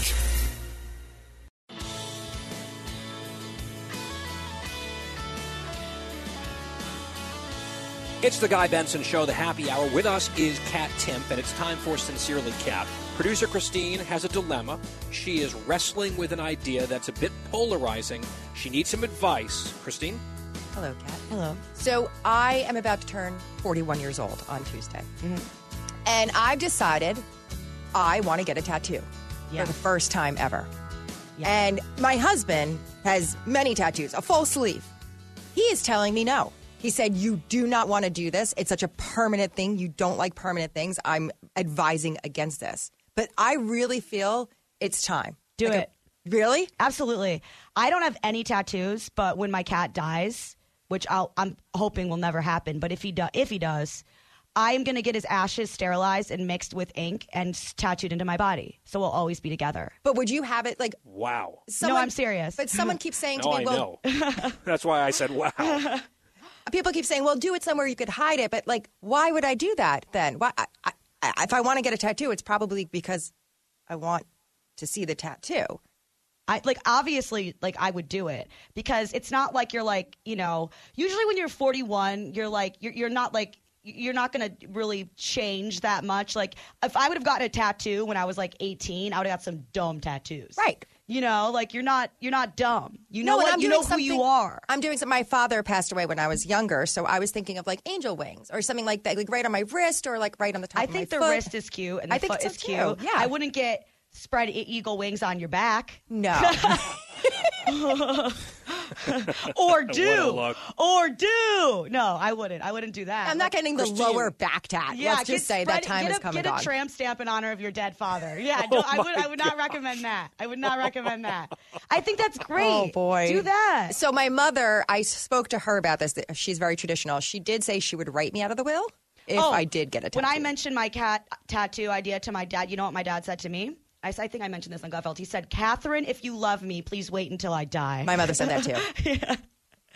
So but again, it's like you have a Christine, job. though, but here's the thing, Kat. Yeah. Christine gets very easily bored of things. So she can be all excited about it, and then she'll look at it a month later and say, I hate it. So I think it should be maybe like a tattoo that she gets progressively over the course of a decade, where it grows so she knows there's another thing that she'll be looking at next time she goes in to get the punch card. So she won't get bored of it over the course of the decade. Or she could just do a tribute to Carousel, the pony that she had killed earlier in her life. That might be penance to get a Carousel tattoo, Christine, that you have to look at every day, maybe on your face. Kat, I did not kill my pony. I just sent it away. I didn't like it. I hear you. And you know what? I just think that's if you're getting something to honor your dad who passed away, it's not like you're getting like a Dave Matthews Band tattoo, when you're in college. It's not like you're going to suddenly no longer be sad or like miss your dad. So I don't think that'll be something that you change your mind about. I don't think so either. And now I'm going away the week after next. I was thinking of doing it on vacation. I would do it. I say go for it. I also would like to do it since Guy is one of my best friends, although he doesn't feel the same. I was thinking maybe him and I could do it together. Yeah. Why do you hate her dad, Guy? Get a matching tattoo. About her father? Yeah. Yeah, I'm a hard no on that. And wow, all tattoos just deeply for me. Disrespectful. Well, look, it's unrequited best friendship. It's a One Direction thing, and that's fine. I would not advise her to get You can the have tattoo. some of my Cheens ashes if you want to, when he dies, if you want to get a Cheens tat. I'll take that under advisement. And, I'll do this. I will, how can I reverse psychology this? You know what, Christine? Yes, I advise you to get a tattoo. Why? Why do you say that? Because you never listened to my advice, and now you won't. I'm going to have to rethink this whole thing. Yeah, so get your tattoo, Christine. It's very important. All right, and let's see how that works. And also keep in mind, he's speaking from a position of two-parent privilege. That's true. I don't have that. You don't have that. No, I don't. So why don't you just check your privilege, Guy? Okay, well, Call thank you. both your parents. They're probably listening right now. Yeah, hey, guys. And, all right, we got to go. This says, as I said, it goes off the rails, and so it has. Yeah. Kat Timpf, Fox News contributor, co-host of Gutfeld! Every weeknight at 11 p.m. She also has the Tyrus and Timpf podcast. They're not recording a podcast, but they're appearing together live in the flesh for lots of laughs. It's going to be so fun. September 23rd, 9:23 at the New Jersey Performing Arts Center in Newark. You can get your tickets now. Kat, happy weekend. Happiest weekend to you. And we will take a break and be right back on the Happy Hour. It's the Guy Benson Show.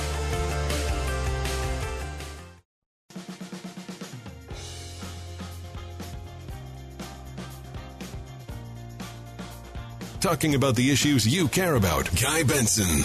Happy Hour on the Guy Benson Show. Almost to the weekend together. Thank you so much for listening. GuyBensonShow.com for the free podcast. That's every day. Earlier in the show, we talked to Brian Riedel at the Manhattan Institute on inflation, Democrats in disarray, and more. Here's part of that discussion.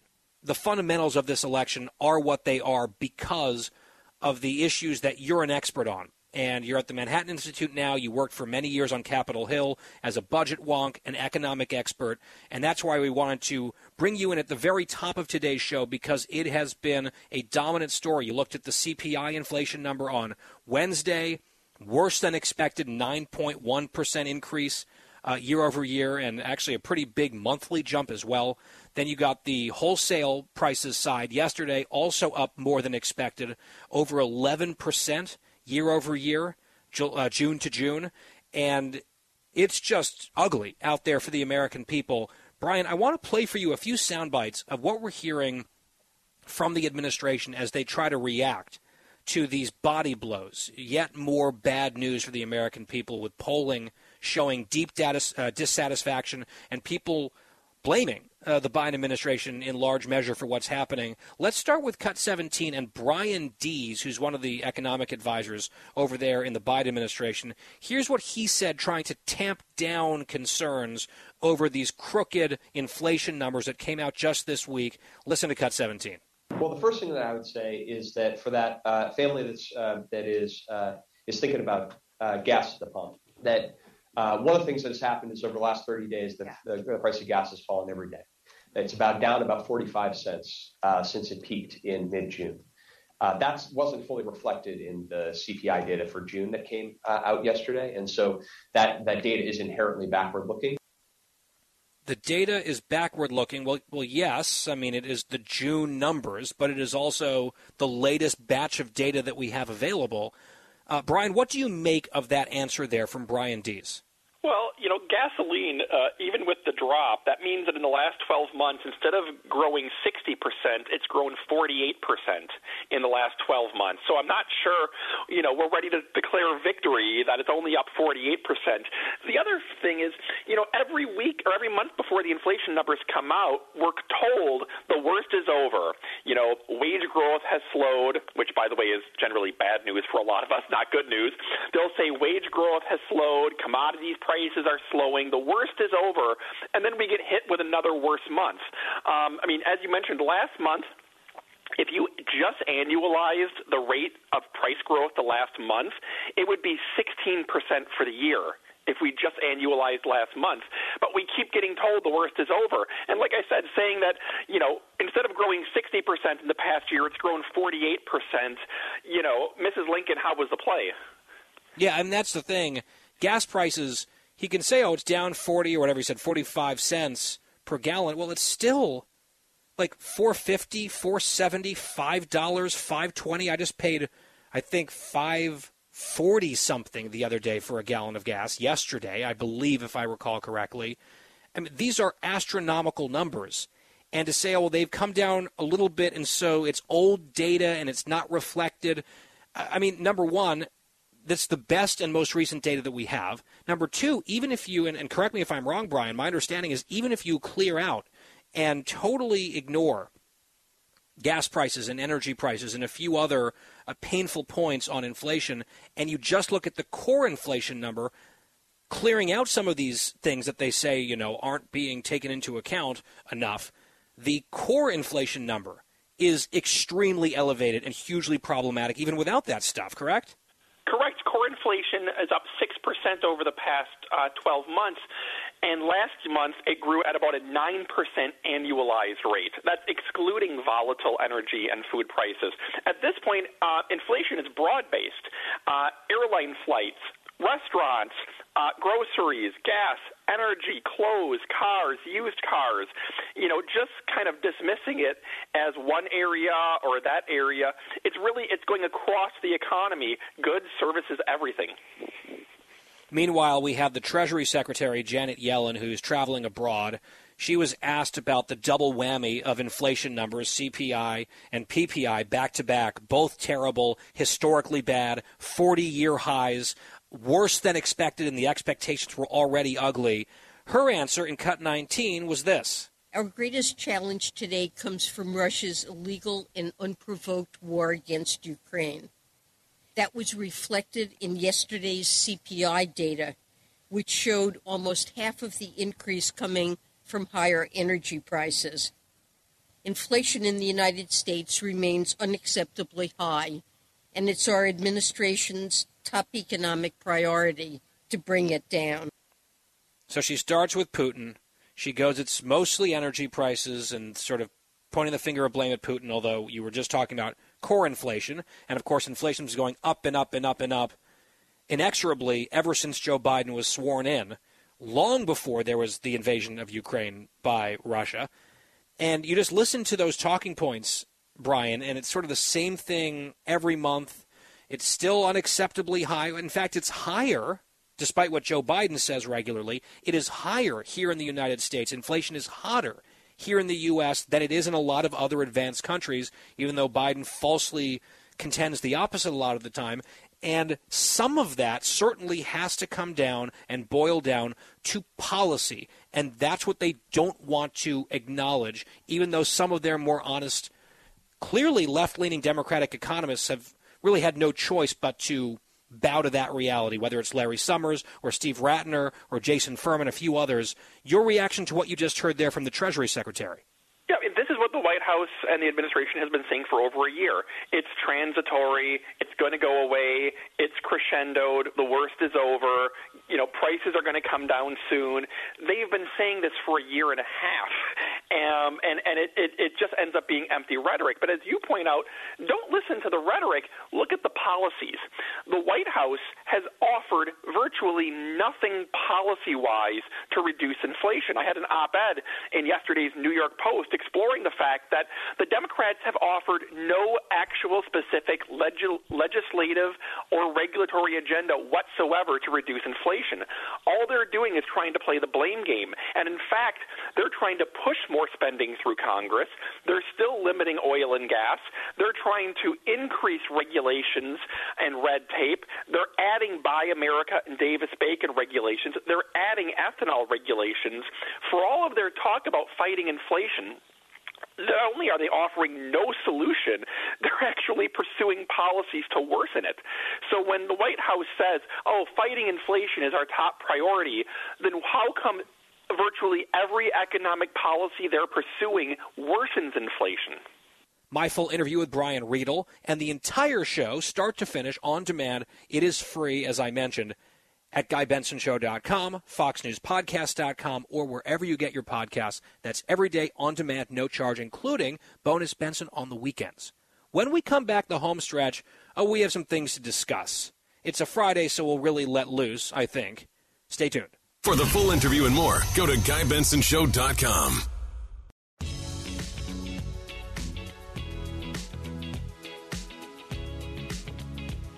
Home stretch.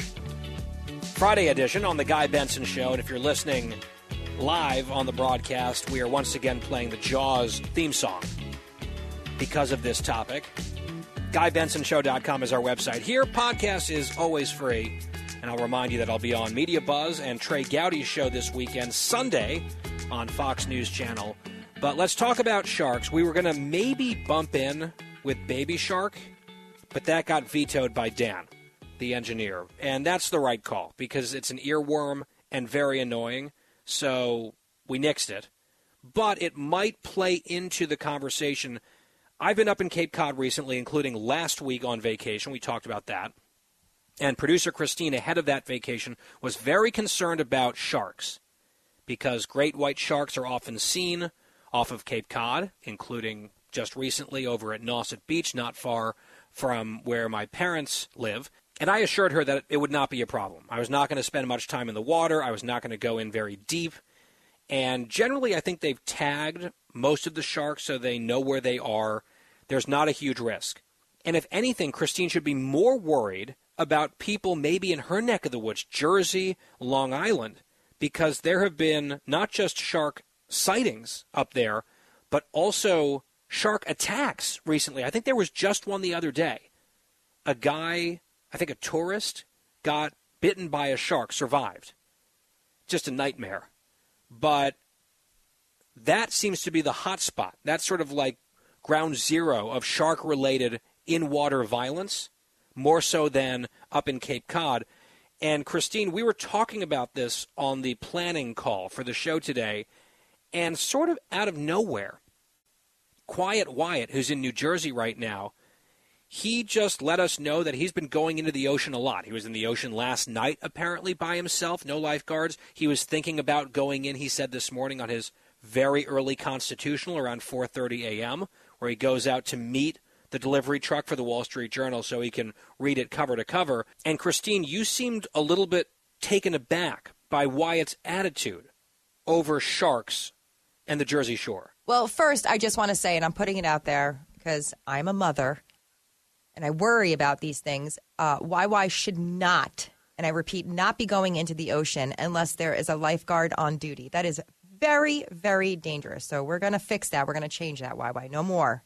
No more going into the water without somebody Is it there. really that dangerous? Yes. Like, if there's a rip tide and it's high tide or something, that's inadvisable. But if it's like just, Wyatt, were you going all the way in deep, or were you just sort of splashing around in shallow water? I mean, I was in the water, so I mean, I felt safe. There were other people in the water. I was with other people, and there were other people that were in the water as well. Okay, and you were not worried, you were telling us, about sharks. However, you have this weird sort of, I don't want to call it a fantasy, but you were sort of throwing out the idea of maybe it wouldn't be so bad if you got attacked by a shark. What? We need to correct the record on this. I just said that I think it would be a story. So I'm not afraid to go in the water. I know there's a lot of people who are scared with all these shark attacks going on. They don't want to go in the water. And we had a conversation not too long ago about going into the water at the beach. And, yeah, a couple weeks ago. And I was like, I saw the news stories, and I know people are a little freaked out, but I have no problem going in. And I was just thinking that if it happens, you were to get attacked by a shark, like a little nibble, that's what basically most of these attacks are. People survive. It's not like a great white shark that's coming to, really take you under. It's usually just a shark that's nipping at your feet, and that would be a story. I mean, you could tell that story for the rest of your life. Yeah, I got attacked by a shark, and I think that would be an interesting story to have.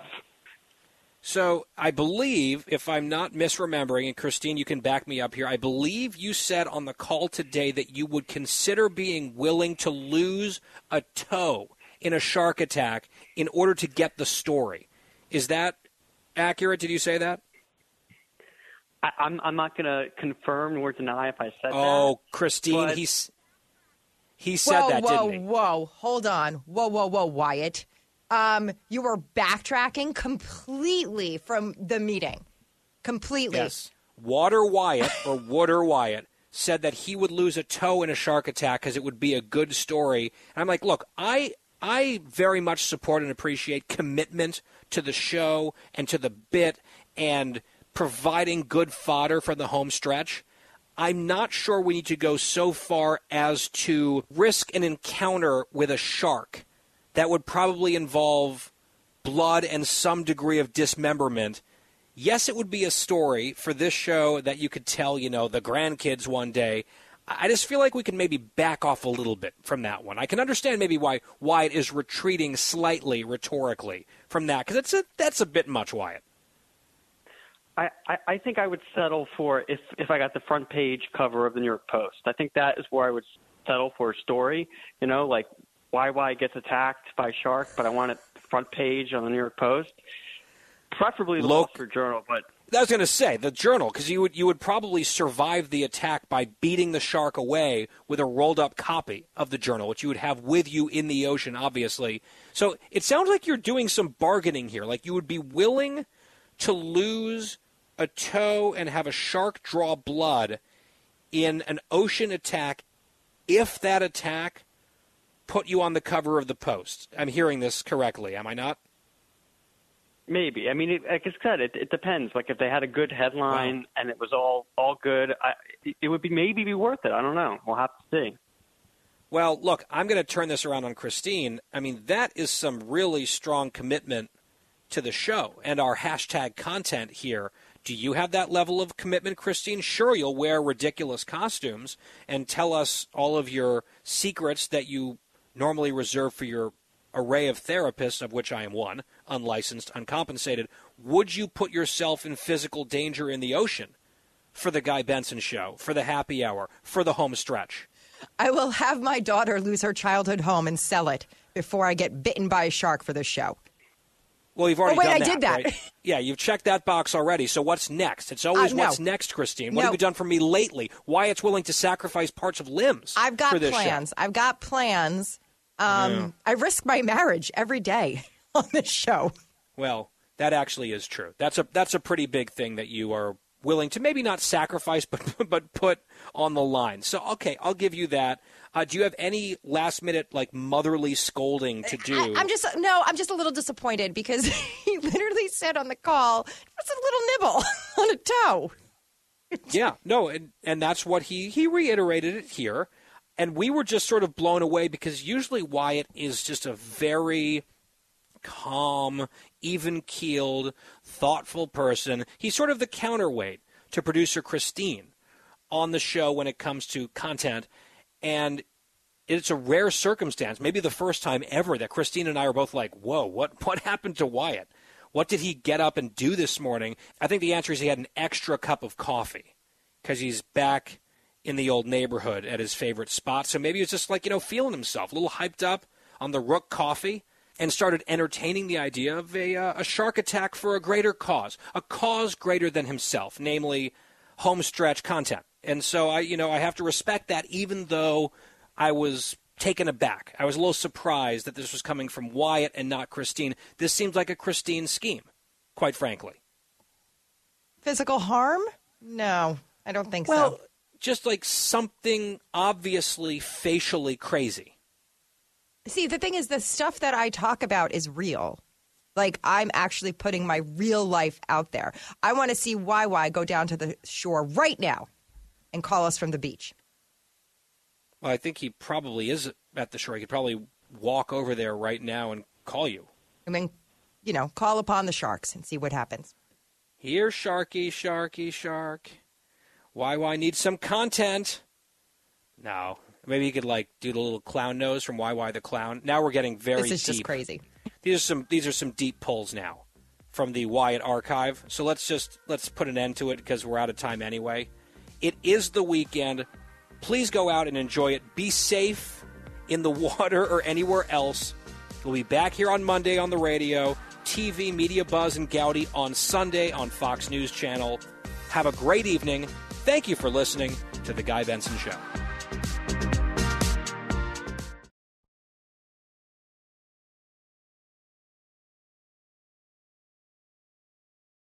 I'm Charles Payne. Listen to my Unstoppable Prosperity podcast so I can get you making money right now. Whether stocks are hitting new all-time highs or in free fall mode, opportunities abound. So why are so many potential investors still sitting on the sidelines? In a new season of my podcast, I'm going to get you in the game. After 38 years on Wall Street, I'm ready to impart some lessons and get you invested in the greatest wealth-generating machine in history. Listen anytime, everywhere at foxbusinesspodcast.com or wherever you listen to your favorite podcast.